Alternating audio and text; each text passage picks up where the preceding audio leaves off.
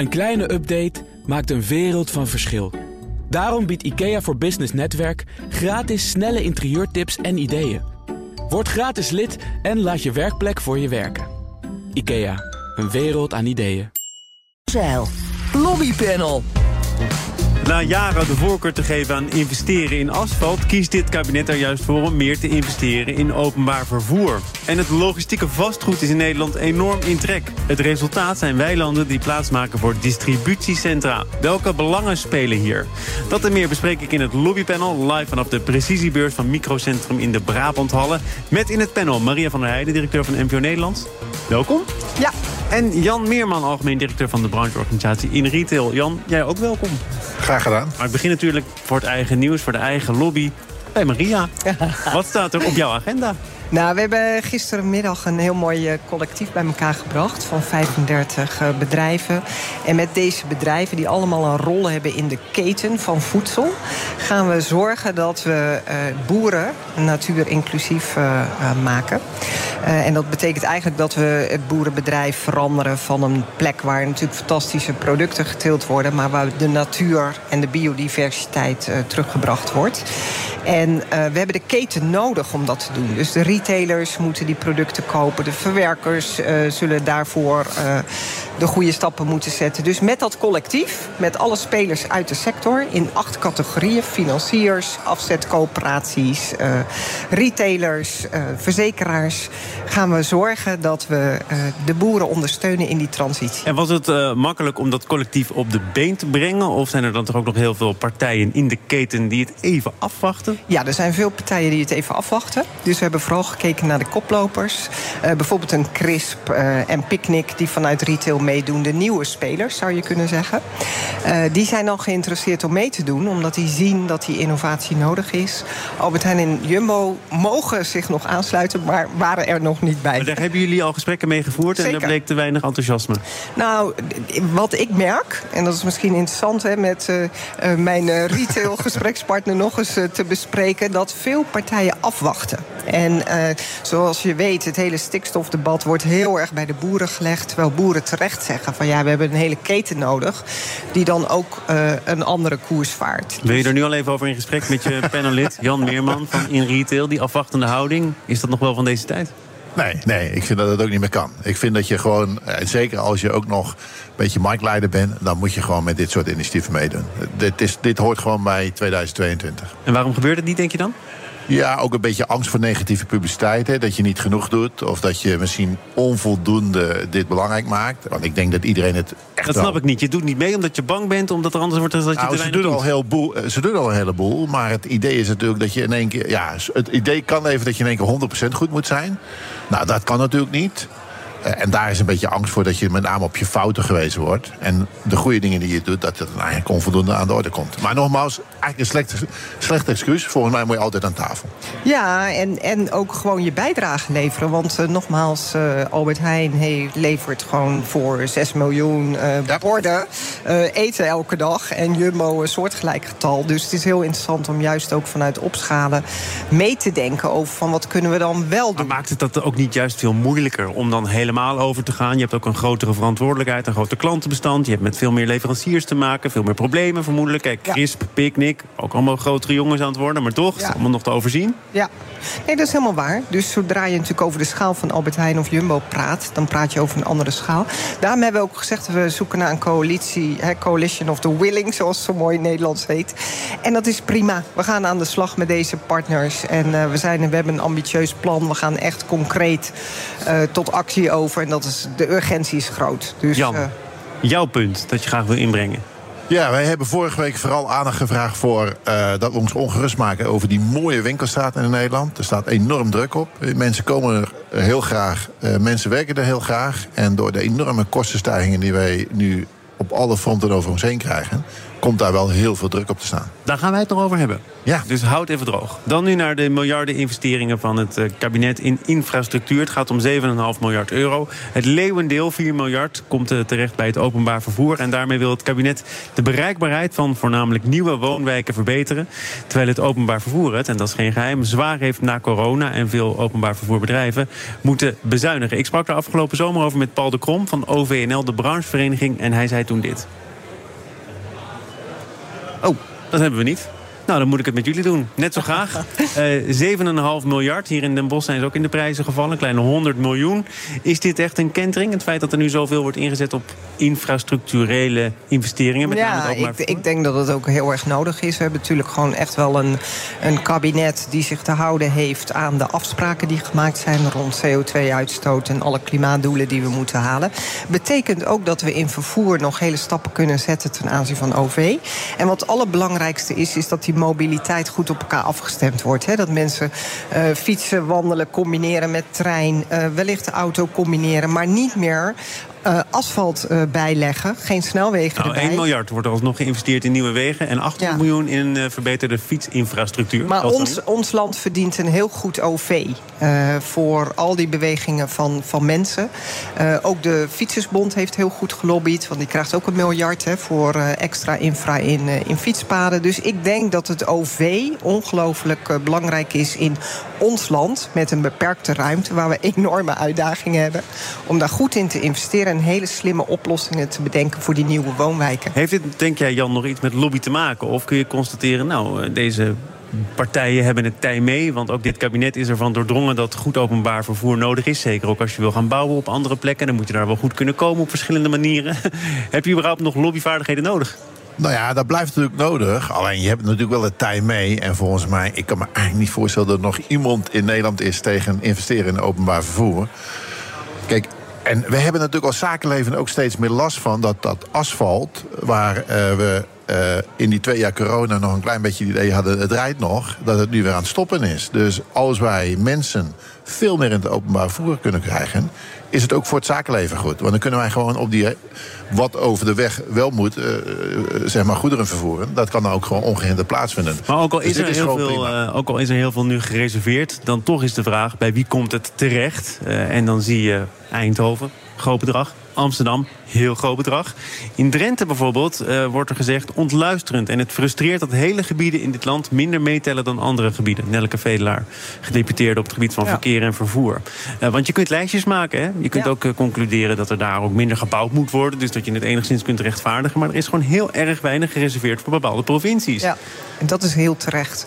Ik woon zelf ook in een provincie, in het landelijk gebied. Wij allemaal? Maar je ziet wel dat de Randstad, voor je het weet, wonen natuurlijk ook de meeste mensen. Maar je moet ook rekening houden met het platteland. En wat in corona ook gebeurd is dat mensen natuurlijk die cirkel wat groter is geworden, waar mensen zijn gaan wonen.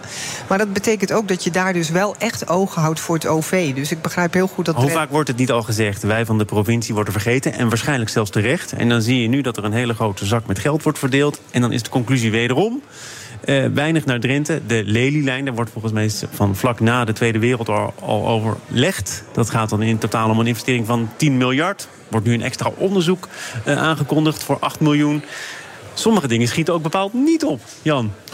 Nee, maar de klacht is gewoon volledig terecht. Hè? En ik snap ook niet dat het kabinet of de politiek niet snapt dat er ook nog heel veel andere mensen wonen dan alleen maar in de Randstad. En wij maken dat bij wijze van spreken dagelijks mee, dat je in de regio's, waar volgens mij nog steeds meer dan de helft van de mensen wonen hoor, in de regio's voortdurend het gevoel ontstaat van jongens, wij hangen er maar een beetje bij. En als dit nu bij het openbaar voor investering weer gebeurt, ja, je verliest wel steeds meer draagvlak. En ik snap er ook helemaal niets van waarom je dat gewoon niet op een goede manier kan verdelen. Nou ja, echt niet. Je kunt dus ook wel zeggen, heel veel mensen wonen in de Randstad, werken in de Randstad. En daar volgt dan uit dat als je vooral daarin gaat investeren, dat ook altijd zo zal blijven. Nou, maar als je ik krijg niet zo snel medelijden met de Randstad, hoor. Nee, maar ik bedoel meer dat het natuurlijk ook een keuze is om te zeggen, daar waar de meeste mensen wonen en de meeste mensen werken, blijven wij investeren. Waardoor die kloof niet alleen maar kleiner wordt, maar vermoedelijk ook groter wordt. Het is juist heel slim om vanuit woon-werk plezier ook goed te investeren in die buitengebieden. Want ik geloof echt dat die spreiding ook nodig is in Nederland. Want op een gegeven moment Nederland is natuurlijk niet zo'n groot land. Dus ja, we hebben ook echt gewoon ongelooflijke mooie ruimtes waar mensen ook graag wonen. En dan telt het wel of daar ook een goede verbinding is. Tot slot, naar de haalbaarheid van alles wat er nu wordt voorgesteld. 7,5 miljard in 10 jaar tijd. Provincies en gemeenten stoppen er ook nog geld bij, waardoor de totale investering uitkomt op 13 miljard. Maar de verantwoordelijke ministers schreven in de Tweede Kamer dat zij heus ook wel weten dat er wat problemen spelen die deze realisatie wat kan bemoeilijken, zoals het stikstofdossier. Maar daar laten wij ons de moed niet door ontnemen, zeiden zij in koor. Maar wat stelt het nou precies voor, als je weet dat er zoveel obstakels zijn? Ja, het is ook een beetje indekken, denk ik, waar we tegenwoordig heel sterk in zijn. En volgens mij moeten we ook gewoon een beetje dingen gaan doen. Hè? Dus we hebben behoefte in Nederland aan niet alleen beloven dat je iets gaat doen, maar ook gewoon in actie komen. Dus ja, het hoort kennelijk bij de politiek op dit moment om af en toe wat in te dekken. Maar volgens mij hebben we gewoon een actieagenda nodig. Zeker. Maria? Zeker. Toch gewoon beginnen? Nee, absoluut. Beginnen. En als je het hebt over nieuwe woonwijken. En nogmaals, het heeft inderdaad alles met elkaar te maken. Hè. Dus we hebben ongelooflijke uitdagingen op dit moment. Maar het betekent wel dat er een heel duidelijke actieagenda nodig is. Want iedere dag dat je niet iets doet, maak je het probleem groter voor toekomstige generaties. Dus het is echt urgent. Wij gaan naar deel 2 van dit panel. BNR Nieuwsradio. Zaken doen. Thomas van Zijl. En dat panel wordt gevormd door Jan Meerman en Maria van der Heijden. De coronacrisis is nog niet achter de rug, of de Nederlandse middenstand wordt geconfronteerd met een volgende klap. Namelijk enorme lastenstijgingen. Uit een rapport van Pantea in opdracht van brancheverenigingen uit de detailhandel volgt dat het grootste gedeelte van de ondernemers daardoor volgend jaar een negatief bedrijfsresultaat heeft. Jan, ik moet er toch even mee beginnen. Want we zitten hier in het lobbypanel. Pantea doet onderzoek namens brancheverenigingen en komt dan tot deze conclusies. En die conclusies zijn allemaal punten die jij in eerdere afleveringen van het lobbypanel al onder de aandacht hebt gebracht. Wat een toeval. Namelijk het maximeren van de indexatie die gekoppeld is aan de inflatie. Namelijk het minimumloon van 40 naar 36 uur of weer terug. Het kwam me heel bekend voor. Toen dacht ik, goh, wat leuk dat er nu een onderzoek is dat het ook nog allemaal onderstreept. Nou kijk, dat is misschien wel ook een mooi compliment voor de mensen die zich allemaal druk maken over de retail. Is dat het? Kijk, wij zien natuurlijk al dagelijks wat er aan de hand is in de.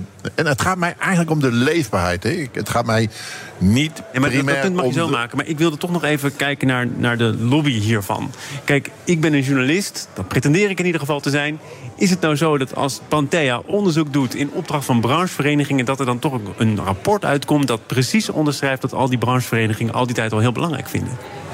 Nou ja, kijk, Pantea is een gerenommeerd onderzoeksbureau. Dus die heeft er gewoon opgeschreven wat ze geconstateerd hebben. En ja, dat is dan precies hetzelfde wat wij al maandenlang vragen.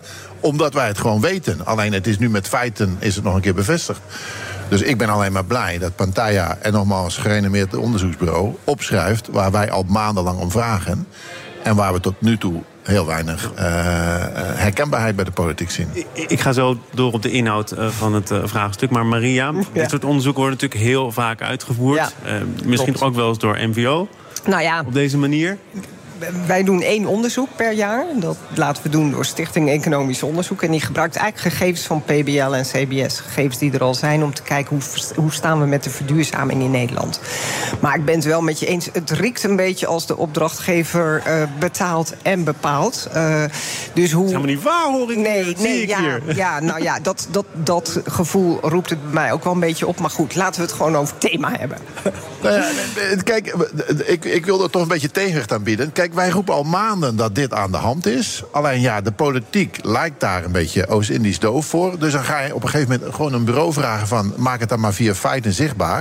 En dat hebben ze gedaan. Dus kun je dit nu ook beter gebruiken dan? Dat je kunt zeggen, kijk eens, dit blijkt uit het onderzoek van Pantea. Kijk, we hebben vorige week alle Kamerfracties gevraagd, wil je hier op reageren? Dat hebben ze ook gedaan. Ja, kennelijk hebben dus dit soort onderzoeken nodig om het nog een keer heel herkenbaar en zichtbaar te maken dat er echt iets aan de hand is. En ik was wel positief verrast door de politici die eigenlijk 1 op 1 alle partijen hoor, die dan zeggen van ja, ik wist eigenlijk niet dat het zo erg was. Ja, ik roep dat al maanden. Maar kennelijk moet dan een onderzoeksbureau dat nog een keer bevestigen. Wat zegt dat dan over de zeggingskracht van Inretail en van Jan Meerman? Dat herkennen we in ieder geval. Waar denk ik behoefte aan is, want dat roept het rapport en de conclusie bij mij op, is dat je een beeld schetst van wat wil je wel aan leefbaarheid behouden en wat betekent dat ook voor verandering voor de winkels. Dan wil ik hem even koppelen aan mijn boerenverhaal. Een van de uitdagingen is dat we gewoon korte ketens gaan organiseren. Dus dat de streekproducten in de dorpen, in de steden, in de nabijheid aangeboden worden. En daar hebben heel veel consumenten die zeggen, waarom eigenlijk niet? Waarom koop ik appels uit Verwegistan in plaats van uit Nederland? Dus als je daar een perspectief op biedt, dan help je mee om Nederland een stap verder te brengen. Ja. En zo zou ik ook willen kijken naar die visie op die winkelstraat. Maak hem inderdaad ook wat meer met de omgeving verbonden. Je zou zelfs iets kunnen doen met biodiversiteit en met natuur in winkelstraten. Pak je gelijk dat thema mee. En dan wordt het volgens mij ook heel aantrekkelijk om zo'n verhaal van Inretail te vertellen. Ja. Nee, helemaal eens. Want wij hebben dit verhaal met name niet vanuit economisch perspectief aangeschoten, maar met name vanuit het belang veel breder. Hoe houden we nou onze binnensteden ook leefbaar, zodat mensen daar graag komen? Nou, en om Maria ook een klein beetje goed gevoel te geven, daar hoort groen in, daar hoort duurzaamheid in, maar ook cultuur, ook zeg maar goede openbare voorzieningen. En ik ben de laatste die zegt van, moet het dan alleen maar winkels zijn? Nee, er moeten ook winkels verdwijnen. Maar Jan, als je zegt, we willen eigenlijk niet zo economisch insteken, waarom is dan toch de grote kop bij bijna alle artikelen die over dit rapport gaan de kop die over het negatieve bedrijfsresultaat van ondernemingen gaat? Ja, omdat die ondernemer die dreigt nu te stoppen en dan hebben we enorme leegstand en dan krijg je het niet meer gerepareerd. Dus je moet nu ingrijpen, anders dan hebben we straks geen ondernemers meer. Maar Jan, mag ik even, want je zegt Maria een goed gevoel geven, vind ik fijn dat je dat wil. Maar wat veel interessanter is dat je dat duurzaamheid gewoon als verdienmodel gaat zien. Ja. En ik denk dat als winkelstraten, retail zo gaat kijken naar hoe gaan wij de leefbaarheid van dorpen, steden verbeteren met een winkelstraat die aantrekkelijk is, vanuit ook juist die duurzame doelstellingen. En ik denk dat het dus niet zozeer gaat, voor je het weet zitten we alles in die financiële parameters te proppen, terwijl de parameters op natuur, op menselijkheid, op beleving, op winkelgeluk, dat zijn volgens mij de parameters die veel maar dat doen we ook, hè? Kijk, misschien doen we dat dan kennelijk niet naar buiten toe goed, maar het gaat ons om de maatschappelijke waarde die wij als winkels waar we een toevoeging aan geven. En het is veel meer dan alleen maar economie. Alleen ik ben toch wel een beetje verontrust. Als wij de komende 2-3 jaar niet hier aandacht voor vragen, zijn we gewoon de helft van de ondernemers kwijt. Maar mag ik tot slot dan toch nog even één financiële parameter erin gooien? Want er zijn cijfers bekend geworden eerder deze week over de krimp van de economie. Maar wat was nou de conclusie van de hoofdeconoom van het CBS, Peter van Mulligen? Mensen zijn ook gecorrigeerd voor de inflatie blijven uitgeven. Ja. Dus hopelijk dan neem ik aan toch ook in winkelstraten. Nou, dat varieert, hè. In de grote winkelstraten niet meer. Hè. We krijgen veel minder toeristen en veel minder bezoekers. Dus er zit een enorm verschil. Gelukkig in de regio weer wel goed, hè. Want daar doet de regio het beter dan de Randstad. Dus je kan niet meer. Kijk, ik heb een bloedhekel gekregen aan het woord macro, omdat het niet. Dat laat niet zien dat er gewoon enorme verschillen zijn. En nee, ik heb het geprobeerd te vermijden, dat woord. Ja, CBS die roept dan van, er wordt nog heel veel verkocht en gekocht. Maar ja, ik ken heel veel plaatsen waar dat niet meer is. En daar moeten we echt wel aandacht naar geven. We gaan naar een heel specifieke plaats, namelijk Californië in Limburg. De duurzame parel van het zuiden zou het moeten worden. Hier zouden met milieuvriendelijke technieken groente en fruit gekweekt worden. En om dat te verwezenlijken kocht de gemeente de bewoners en de boeren uit. Maar door een lichte aardbeving werden de duurzame plannen verboden. Want er mocht niet meer geboord worden, mocht niet meer op een bepaalde manier aan energie gekomen worden. En het resultaat is dat het gebied nu een industrieterrein is. Volgebouwd met distributiecentra tot onvrede van de omwonenden. Een reportage gisteren in NRC Handelsblad. Omwonenden die ook heel erg lang een beetje op het verkeerde been zijn gezet. Er werd gesproken over een logistieke hotspot, wat toch weer iets anders is dan distributiecentra als buurman of buurvrouw.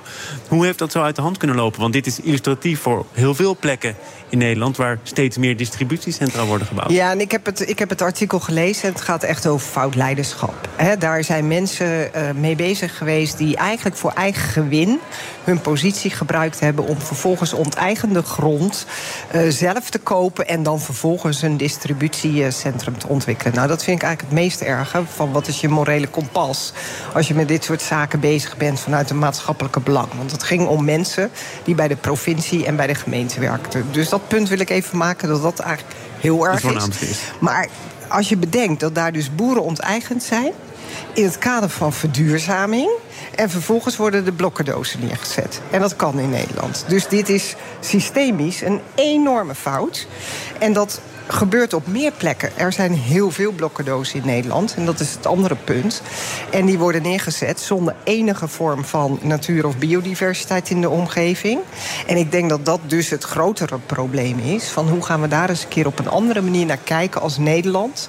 En in dat kader zou ik nog even willen noemen dat we daar in ieder geval vanuit het Groeifonds een hele mooie financiering hebben gekregen met een heleboel organisaties om te kijken hoe we die blokkendozen echt weer wel een beetje verbonden met het landschap kunnen maken. En er is ook wel een halt toegeroepen. Hè? Ik geloof dat er in de Tweede Kamer over alle nog te bouwen blokkendozen is gezegd. Distributiecentra, want blokkendozen is natuurlijk ook framing, hè? In het kader van het lobbypanel.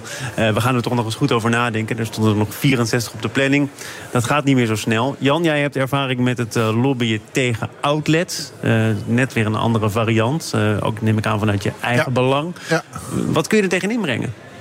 Nou ja, kijk, wat buitenom wat Maria zegt, waar ik dan eigenlijk ook mijn wenkbrauwen bij frons. We denken van tevoren niet heel goed na wat de consequenties zijn van beleid. Kijk, als jij iedere gemeente de ruimte geeft om blokkendozen neer te zetten, ja, dan krijg je dit soort extremiteiten. En dat wil eigenlijk niemand. Dus mijn oproep zou zijn, denk na, als we dus sommige blokkendozen wel willen toestaan, wat betekent dat voor het landschap? Wat betekent het voor de inwoners? Dan moet je ook nadenken voordat je hoeveelheid. Dat betekent ook dat je moet nadenken voordat je bij bol.com iets bestelt. En ja, kijk, de consument, maar ik wil nooit de consument de schuld geven. Die koopt natuurlijk nog steeds heel veel wat online ergens. Ja, kijk, de pakjes groeien niet aan de bomen. Nee, die moeten ergens via de logistiek binnenkomen. Toch? Ja, ze komen wel door de schoorsteen. Ik heb eerder ook wel eens nadenken over. Ja. Ik heb eerder ook wel eens het punt gemaakt hier dat uiteindelijk heb je ook een visie nodig op hoe ziet Nederland er nou uit. En dat is gewoon jammer dat we dat niet echt collectief vanuit de overheid. Dat gaan we toch wel krijgen. De overheid gaat toch de regie weer oppakken, zeker op het gebied van ruimtelijke ordening. Ja, maar dan ook daar is de verbinding tussen al dit soort thema's super belangrijk. Dus ik zou dolblij zijn als ze dan een keer met een visie komen, niet alleen op stikstof of op biodiversiteit, maar ook op de inrichting en welke industrie we in Nederland willen hebben. Hoe ziet ons economisch beeld eruit over 2030? Ik denk dat ik je daar nog een keer voor moet uitnodigen. We kregen net al een waarschuwing, een stem die luid sprak hier op de beurs in de Brabanthallen. Ik dank jullie dus ook maar voor de zekerheid. Jan Meerman van Inner Retail en Maria van der Heijden van NVO Nederland.